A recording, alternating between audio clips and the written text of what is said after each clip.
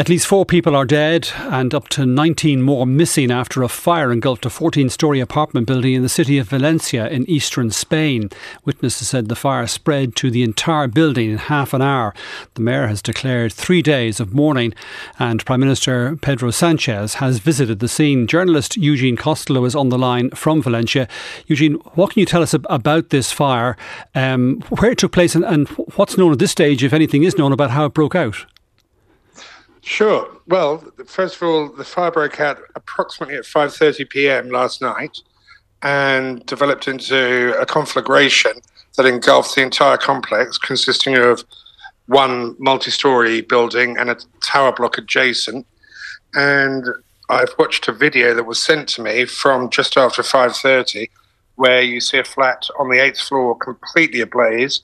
And fairly quickly, the blaze spread, taking in sheets of polyurethane cladding and also toldos, which are awnings that the Spanish use to prevent rain or even harsh sun. And the whole thing just went up almost like a candle. And as you just mentioned, we have 4 confirmed dead. Firefighters sent up drones last night. They were on balconies. So the presumption is they died of smoke inhalation. But they can't speak about the 19 missing. We know 19 people are missing. I've heard a report from a source that at the beginning of the fire, voices were heard shouting fire in English. Mm-hmm. And the mayor, Maria Jose Catalá, has confirmed that there is a possibility that some of the victims were in fact tourists. And there are 19 people missing, as I say.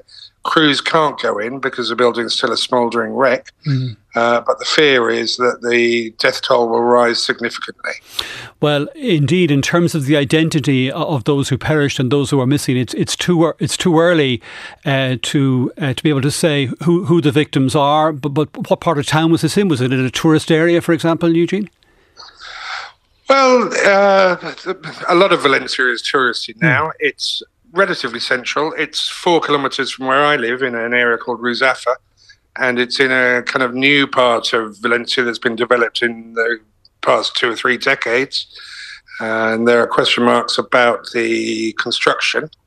Esther Puchades, who is the deputy head of Valencia's Industrial Engineers Association, said that the bad reputation of polyurethane at the time of construction was not so widespread as it is now in the wake of Grenfell and other disasters around the world.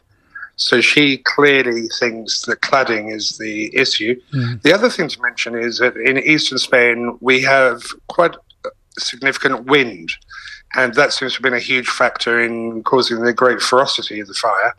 The wind blew the fire from flat to flat very quickly.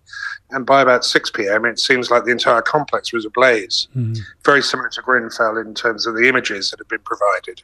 And what about the reaction there? People, I'm sure, horrified. There was a festival due, I think, and that's been cancelled. Is that right?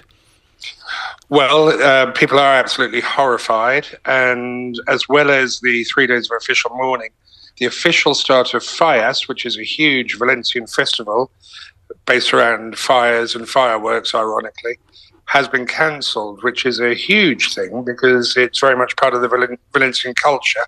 That was to take place this Sunday, but the mayor has confirmed that it has been cancelled.